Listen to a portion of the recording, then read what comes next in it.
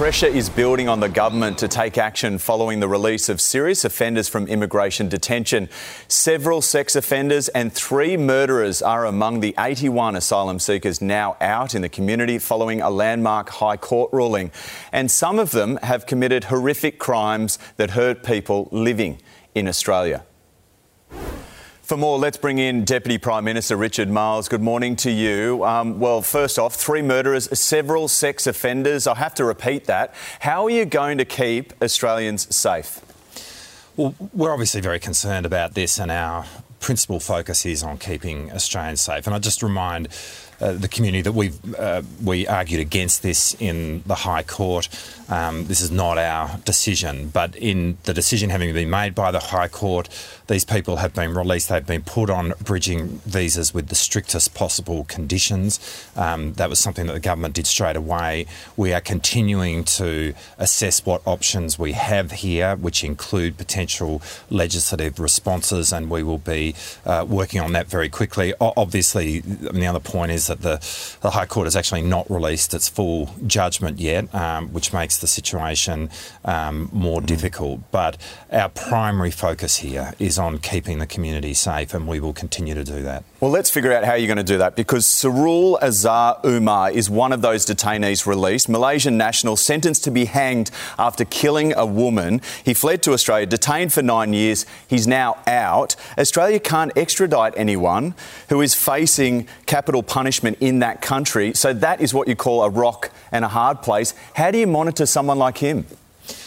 Well, you've described the difficulty of the situation, and obviously the difficulty of the situation is much greater now that these people have been released. And again, this is not what we wanted. The conditions that we are placing upon these people is around making sure that there is constant reporting, that they are constantly being monitored. That's on this day, but we are actually looking at what further options we can pursue. We clearly want to make sure that whatever step we take here is legally robust. This is a law which has been in place for 20 years, which was knocked over by the High Court. Whatever we do here matters that is legally robust and is going to survive any legal challenge, and so that's in our minds as well. But you know, what the community needs to understand is, first and foremost, our number one criteria, our number one focus is community safety. Deputy PM, are you worried that boats are going to continue to arrive with more asylum seekers whilst you're trying to overturn that court ruling? I mean, I don't want to be sanguine about the arrival of boats. We are very vigilant about our border, but I want people to understand there is an enormous effort which is put in place in relation to the security of our border, and we will take every step that needs to be taken in order to have the strongest possible border protection, and that includes taking all the options that are available at sea. So we are confident about that, not sanguine, but we are confident about that. We have dealt with boats that have arrived since we've come to power, as the former government did as well, and we've been able to handle those. But it is really important that we take every step possible to make sure that we have the strongest possible border protection in place, and that's what this government is doing.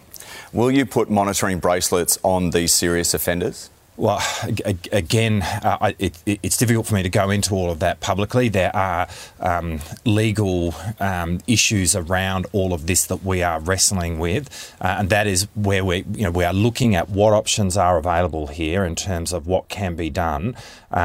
The strictest possible conditions have been placed upon these people, and we are wanting to make sure that the steps that we take are legally robust and that they endure, that they don't get knocked over as this law has. Okay, Richard Marles, thanks for your time.